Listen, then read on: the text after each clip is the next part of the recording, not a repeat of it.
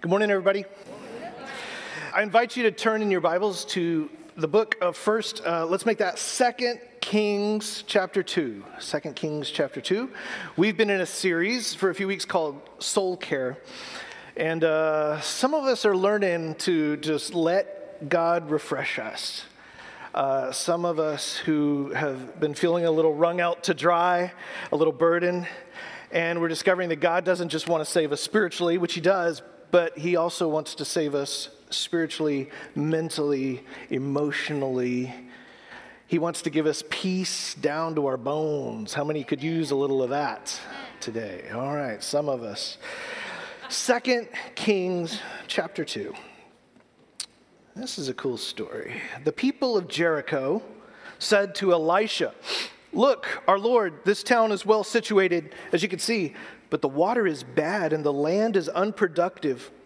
Bring me a new bowl," Elisha said, "and put salt in it." And so they brought it to him. And then he went out to the spring and he threw the salt in it, saying, "This is what the Lord says. I have healed this water. Never again will it cause death or make the land unproductive. And the water has remained pure to this day, according to the word Elisha had spoken." Okay, and that's the story. You ever read something, especially in the Bible, and you go, what now? As we've learned over the years, there's always a story behind the story, right? There's a history behind the history. Jericho had some very complicated and strange history. First off, Jericho had the video was just talking about, it had been conquered centuries earlier to this story with Elisha, centuries earlier, been conquered by a man named Joshua. Many of you remember that very famous story. And he conquered it, I believe, with trumpets.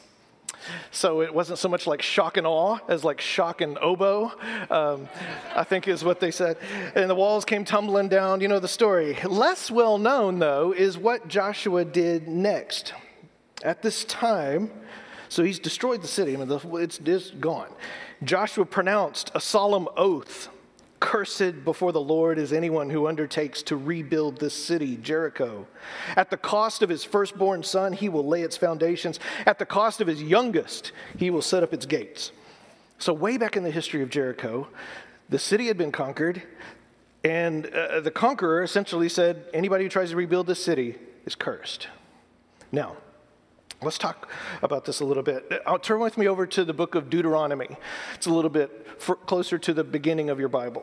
Deuteronomy chapter 28. I know for some of us, if you're not like raised in church, this whole idea of like the concept of curses can sound kind of strange. It can sound kind of antiquated to our very modern ears.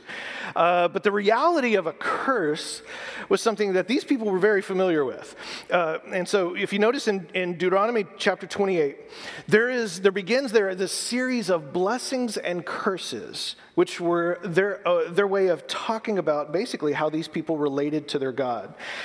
And essentially, the way they understood things it was pretty simple. If you follow God, if you obey God, things are going to go really well for you. It's going to be great. If you turn away from God, things are going to fall apart. And so in chapter 28, verse 1, it starts off this way. "If you fully obey the Lord your God and carefully follow all the commands I give you today, the Lord your God will set you high above all the nations on earth." So you do this, and things will go well. And for the next several verses, it talks about this. Your crops will grow. Your heavens will be poured out. You'll win all your battles. But then you get to about verse 15. It says, "However, if you do not obey the Lord your God and do not carefully follow all his commands and decrees I'm giving you today, all of these curses will come on you and overtake you.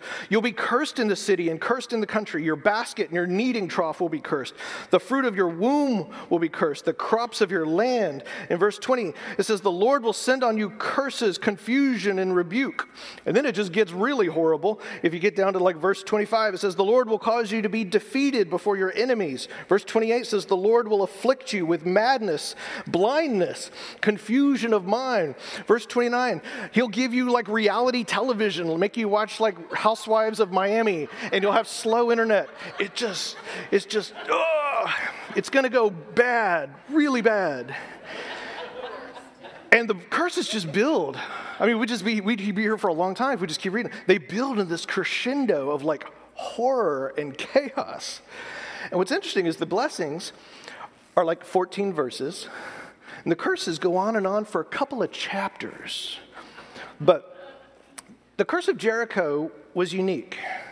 It was very specific. If somebody tries to do this, their firstborn, and that was very important because that was the person who would like carry on the family name. That was like the future of your identity. They would be wiped out. Now, fast forward a little bit in Jericho's history. So Joshua destroys Jericho, puts this curse on him. In 1 Kings chapter 16, this would be a couple hundred years later, it says, in Ahab's time, Hiel of Bethel rebuilt Jericho. So a couple centuries later, there's this king that comes along, and this king, by the way, is referred to over and over. He's called evil, Ahab. And one of the things this king does is he decides, oh yeah, there's that curse on Jericho. Well, I'm going to rebuild it just to show how gangster I am, right? I'm not going to let that stop me. And he has this guy, Hiel, rebuild Jericho. But Hiel laid its foundations at the cost of his firstborn son, Ibarim. And he set up its gates at the cost of his youngest son, Segub, in accordance with the word of the Lord spoken by Joshua, son of Nun. All right. So now we fast forward another few decades to Elisha's day.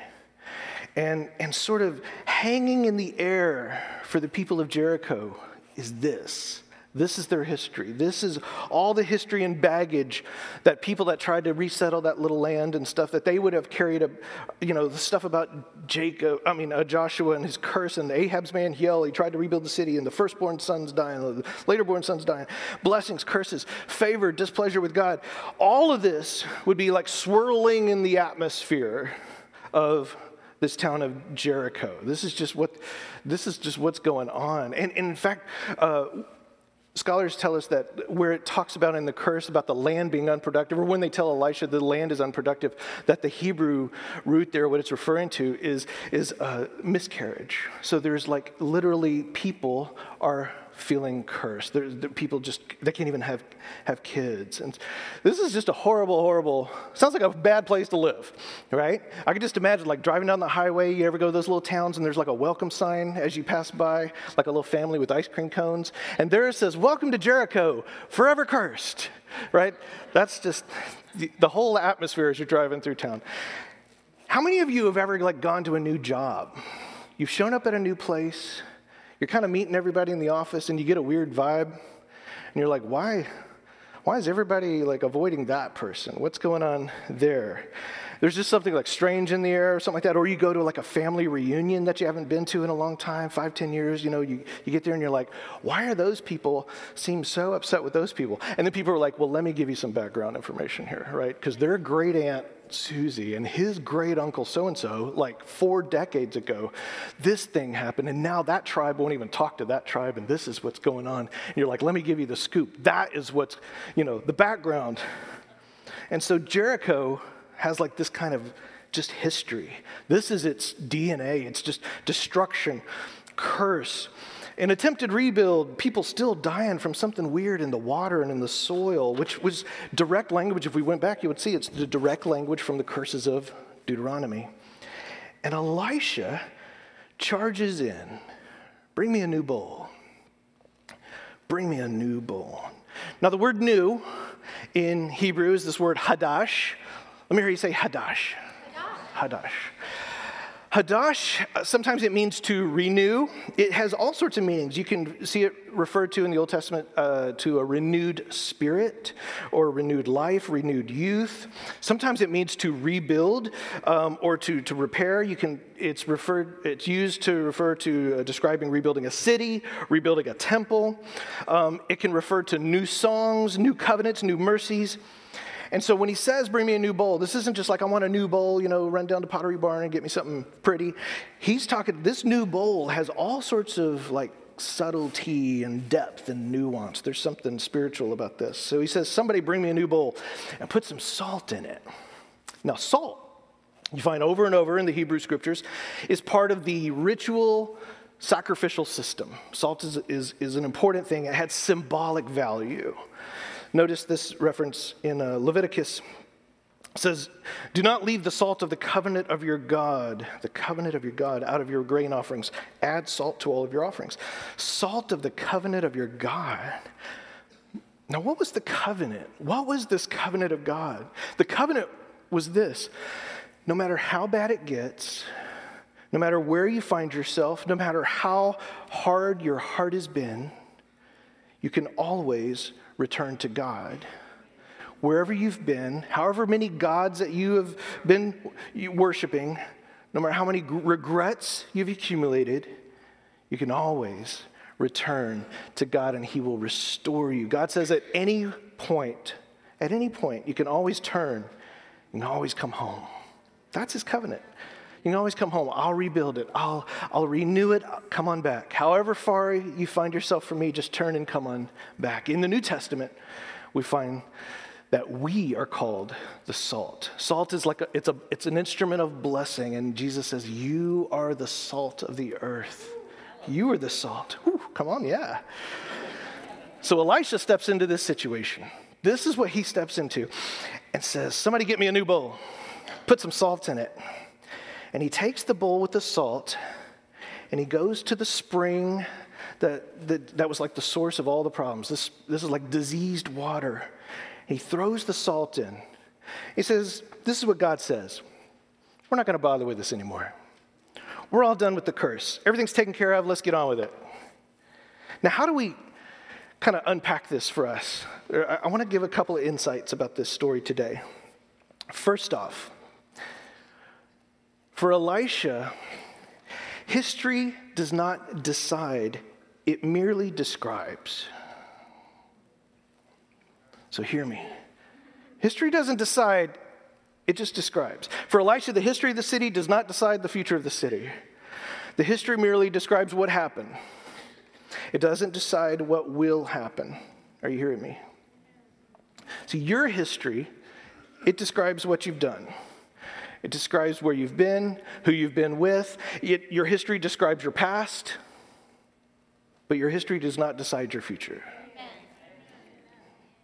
For how many people, like, is their own history this confusing, weird blend of describing and deciding, right? Well, this has gone on. This is the way it's been. So obviously that's where it's going to take me.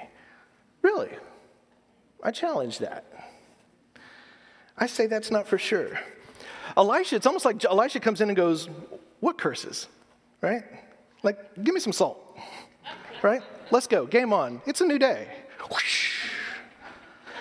One scholar even says that what Elisha does simply ushers in a whole new era for these people. Elisha drops salt in a bowl of water, and God says, everything's taken care of. The water's clean. Let's get on with it. Curse is broken, right? Maybe we could say it this way. According to Elisha, curses are made to be broken, right? Well, I know the Bible says, right? I can just imagine somebody standing there when Elisha's doing this, go, wait. The Bible says, and Elisha's like, come on, no more. What does Elisha think of Joshua's curse? He's like, come on, it's a new day. It's a new day. Bring me some salt. God's everlasting covenant here says, I don't know. New things can happen. New things can break the cycle, the patterns of the old. I can just imagine somebody being there being like, no, Elisha, the Bible says. And Elisha's like, actually, God says. Right? Amen? Maybe you could say it this way. According to Elisha, a new word can always be spoken. There's always space for a new word. I know you said the situation is like this. I know. You know, there's one famous rabbi that we all love and follow who said, you have heard it said, but I say, right? Jesus says, I think a new word can be spoken about this. Elisha says, you're describing things like this, and I think a new word can be spoken. You're telling me that the future is inevitable? I think a new word is in order. Now, here, it's interesting. Some of us, modern folks, we hear a story like this, and I understand. We hear a story about pre-modern people, because this is a long time ago. It was like 3,000 years ago. Pre-modern people, and talk about curses and losing your firstborn, and it can sound a little like, voodoo witchcraft language that's like, belongs in like fantasy novels, right? Movies with dragons and wizards and things like that. And some folks hear stuff like this, and they hear this story, and they think, see, this is why I don't go in for the Bible. The Bible's ridiculous. I don't go in for all this religion stuff, because, we live in a new world. We live in a more enlightened world. We're not like these superstitious yahoos, right? Unless, think through some of the phrases that people use today. Man, I just can't get a break. See, this kind of thing always happens to me. Like I expected anything else, right? It's inevitable, just my luck. Think about that phrase, just my luck. What? You have luck? Right? Or you don't have luck, or you have some kind of particular version of luck? Did you keep the receipt? Can you take it back? Right? Think about the ways that people are we're seduced into literally saying, but it's just inevitable. Really? How's it inevitable? Well, because of what happened, right? Well, how in our mind did we determine that means what's going to happen? Well, this kind of thing always happens to me, right? It does? Really? Always? You have documented, tangible evidence. You have proof of this. This is the only thing that ever happens to you, right? Or have you taken bits and pieces of the story and sort of selectively crafted this narrative out of certain experiences and assumptions? I've done that. Perhaps it might be good to say it this way. What we think and believe matters. Oftentimes when it comes to religion, when you talk about what do we believe? Like, what does your church believe? Or what do you believe? We immediately kind of go to those big things, right? Those big issues of doctrine, right? And we can get in these wonderful and fantastical arguments with each other about grand systematic, theological frameworks. What's interesting is actually, when you think about it, you don't actually wake up and usually behave based on those beliefs. Those kind of beliefs are important. They're important, and they kind of inform what tribe you belong to, But your particular take on supralapsarianism or your particular take on atonement theory and things like that, they probably don't affect how you treat your spouse and your kids when you get up in the morning and make the coffee, right? Actually, the kind of beliefs that you hold that affect you, that affect your daily life and those sorts of choices that we make in millions and millions of little ways every day, the very deep-seated are those deep-seated subconscious stories that you tell about yourself. It's the patterns, that's the cycles, the thought spirals that we all get into, that we've bought into about ourselves, and that is actually what tends to steer you throughout your day. So if you have deeply planted in yourself, in your psyche, this kind of thing always happens to me, well, that's going to deeply shape the way you interpret events. That makes sense, right? If you deeply believe in your bones, just my luck, right? Then when things come along, good or bad, that's going to color and shape the way you read every event that happens to you, everything that happens. And if you've decided somehow that for some reason you are unlovable, just fundamentally, and you know what? When you interact with other people, and you on some deep level have decided that you are unworthy or unlovable or impure or unclean or whatever that sort of thing is, it is going to deeply shape at the sort of everyday level how you give or receive love. That's why Jesus comes along And here's what we hear him say over and over. He begins so many of his statements with one word, repent. He begins with this word repent. Now I understand repent is kind of like one of those triggering words. You know, if you've got like some religious background or something like that, because it can feel all religious and manipulative-y, and you might have had people use that word over you in unhealthy ways. I get that. But notice what the Greek word for repent is. In the Greek, the language of the New Testament, it's metanoia. Metanoia. Meta means change, like metamorphosis is a change of form. And noia means to exercise the mind, to think, to comprehend.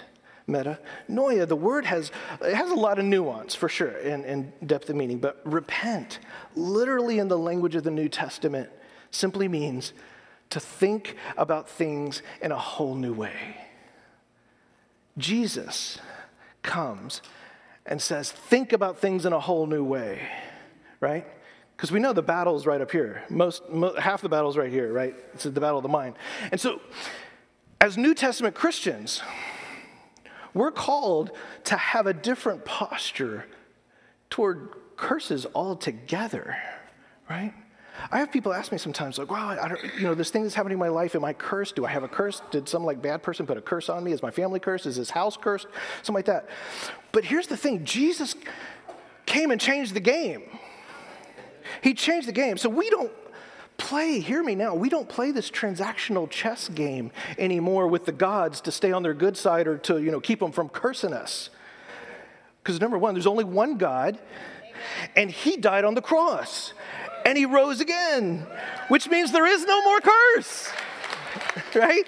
There's no more curse for those of us who put our faith in him. There's no more curse. You're not cursed. There's no more curse. Scripture tells us that Jesus Christ became a curse for us and broke the power of the enemy over our life. Christians are not under the curse of the law, right? Because Christ fulfilled the law for us. It tells us in Galatians and Romans. Christians are not under the curse of sin because Christ has forgiven us and cleansed us from all unrighteousness, says Colossians 2. The curse has been broken. Amen? Just say that with me, okay? On the count of three. The curse has been broken. 1, 2, 3. The curse has been broken. The curse has been broken. The salt has been thrown into the stream. You don't have to beg God or earn his blessing. It's already yours. It's already yours. It's already mine. Now, I'll admit it. I got to remind myself of that at least once a week. Because I get back into that. It's so easy to fall back into that thinking, right? Oh, I've done something. I'm under the curse again or something. Something's happening. He's not loving me today. Oh no, I have to remind myself, he loves me so much and he couldn't love me anymore. He's already proven his love for me and he's already broken the curse. Now, we got an enemy for sure, right? But it ain't God. Amen. So, what is stopping us? I think it might be helpful to think how the first Christians took this. In 2 Corinthians, it says this: we demolish arguments and every pretension that sets itself up against the knowledge of God, and we take captive every thought to make it obedient to Christ. So this is a really cool scripture because this shows me that there was this sort of awareness, even in the very early church. These are our brothers and sisters. They had this awareness that there are these scripts and stories that you can believe about yourself that deeply shape the way you live, right? And so one of the very first things they talked about often was simply taking every thought captive. Now, I love the kind of forceful imagery of that. Like sometimes I just got to do it with my hand. I'm like, yeah, I'm going to take that thing captive, right? You just got to do it. Jesus wants to take all the superstitions, all the curses, all the just my luck, all the this always happens to me. He wants to take all of that. He wants to take those stories, all that framework that you bought into. He wants to break in. The Bible says that we have the mind of Christ. I think Jesus wants to break into our mind. He wants to take all that stuff and drag it out into the light. And he wants to create a whole new era for you in which you don't have to live according to those storylines anymore. That doesn't have to be your story. If you've been abused, if you've had people speak this kind of stuff over to you, you've been hurt and wounded, you were told maybe abusive kind of stories or messages, and that stuff like plays on repeat, right? And Jesus wants to enter into there, and he invites you to repent. Repent. Change your whole way of thinking. See things in a whole new way.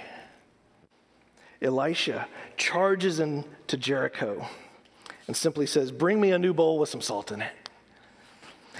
What Elisha's really saying, he's talking to these people who have just grown up for generations and generations with this concept of God, and he's really telling them, let me remind you of what God is really like, right? Some of us today have bought into the notion of a violent God, a God who's just waiting to hurt you with vengeance. And some of you apparently have bought into this God who is the God of the curse and who puts spells on places and things like this. And some of you, apparently, history has decided for you how the future is supposed to go. And here's what God says. He says, it's a new day. It's a new day. Okay, enough of that. We're starting over, right? The water's been clean. Game on. Drink. It's good, right? That's what God says to us. Is there anybody here today? And perhaps you've been living under this, according to this destructive script that tells you you're just cursed, that you are shameful, you aren't good enough, that you are unlovable, that this thing that you're involved in, you'll always be involved in because there's no way you can break free from it. There's no way you can be free from that addiction. There's no way you can be free from that failure. There's no way to be free from that heartache. Is there anybody today who is stuck in a pattern and you keep repeating the same things and you know it's not life, it's not Zoe life, it's not beautiful, it's not humming with gratitude, it's not brilliant, it isn't where the life is? And today we need to break the pattern because it's not a good story, right? It's not interesting, it's boring, it's destructive, and it's just sucking the life out of you, right? And so today is the day we need to ask God for a new story. Amen? Amen. History tells us what happened. It doesn't decide what is inevitable. And so what Elisha performs is this beautiful reminder that we can always start fresh with God. Are there cycles that need to be broken? Are there voices in your head? Are there beliefs that you are just stuck in that are toxic, they're dangerous, they're not of Jesus, and it's time to repent of those beliefs? So here's what we're going to do. You may have noticed, we've put buckets up here. It didn't rain and we didn't have a leak. Someone asked me, did it leak? We've got these buckets of water, and we've got these cups of salt up here. Is there anybody here today who needs to come down and take some salt and just drop it in that water as a way of declaring, today is my new day. Today's the new day. And so we're going to take a few minutes, and perhaps you need to come down and declare before God that your new day starts now. Right? Maybe drag someone with you if you need like some moral support or something. If you see somebody maybe headed down there, maybe you want to walk with them. Maybe you know specifically what they're struggling with, and you can go like, oh, that thing, we're going to need 2 pinches of salt for that one. Right? It's all good. We got a lot of salt. There's plenty. Right? We can take as long as you want. Maybe you're swirling in these lies and these stories, and what you need is the rest of us to remind you, no, you don't have to live with that. You don't need to carry that around. Sprinkle some salt in that water. Sprinkle some salt in that water. And here's why we're doing this. Just to be really clear, there's no magic in the buckets, all right? It's not holy water, right? I didn't bless it. It's just water. We're not performing a spell. Because let me tell you a secret. You've already been freed from the curse. This isn't actually freeing you. You've already been freed 2,000 years ago from the curse. But what we know about ourselves, what we know about human beings, is that we are fundamentally tactile beings, right? Or kinesthetic creatures. So very often touch and texture and these acts of faith, they shape us, right? They mean something. And one of the ways that God gets our attention is through physical things. That's why we take communion. That's why we do water baptism, right? And what you begin to realize over time as you follow Jesus is that there are these moments where when a symbol, a ritual, when some kind of tactile experience, this little rite of passage like salt and water or bread and the cup, could have a powerful way of marking a moment. It's really easy for a sermon to just kind of turn into pretty platitudes. And I'm really not interested in just giving you a neat little TED Talk today that you go, for an hour. The reason why we've come together, the reason why we come together every Sunday, fundamentally, is for life change. I want your life change today. And for you, that life change may start with stepping out in an act of faith. In a moment you can look back on no matter what happens, and that nobody can ever take away from you. Like taking water that represents all of the disease and the lies and the pain that you've been through, and dropping some salt, that salt of blessing, into it. And to declare once and for all, my new day starts now. I want to pray for us, and then I'll invite you to come up here. Heavenly Father, thank you, Lord, for your crucified and resurrected Jesus, who takes away all of our sins and shortcomings, does away with them, removes them, forgives them, buries them, and then he rises again, Lord. He brings new life. Lord, we ask you now, help us to grow in wisdom and discerning. Help us to see all the ways in which we have bought into false narratives and scripts and stories and arguments and voices that are destructive. That all that stuff that's actually superstitious voodoo magic that's not of you. Words like luck and fate and inevitability. We ask you, Lord, to open our eyes to the gift of blessing that you've already offered us. The new day that starts now. Give us a new heart, a new mind, a new pattern of thinking, Lord God. Help us to walk in the full life, a vibrant life, an overflowing life, Lord. A healed life that jumps for joy, that celebrates, that dances before you. God, rescue us from mediocrity, from complacency and just settling for the awful lies, the lie of just getting by. We ask you, Lord, that you would speak to us fresh words as we throw some salt in the water. May we be astounded by what you can do. In the strong, healing name of Jesus, everybody said, amen. Today is not like yesterday, and tomorrow will not be like today. So let me bless you. My friends, may your mind be renewed today. May you see things in a whole new way. And may you deep down in your bones experience that salt of blessing that's been thrown into the water, that's done away with the curse, that's done away with all those words that aren't of God. May you experience healing and rebirth and renewal, and may that change everything so you can experience life to the fullest. Amen. Grace and peace be with you. Go in peace.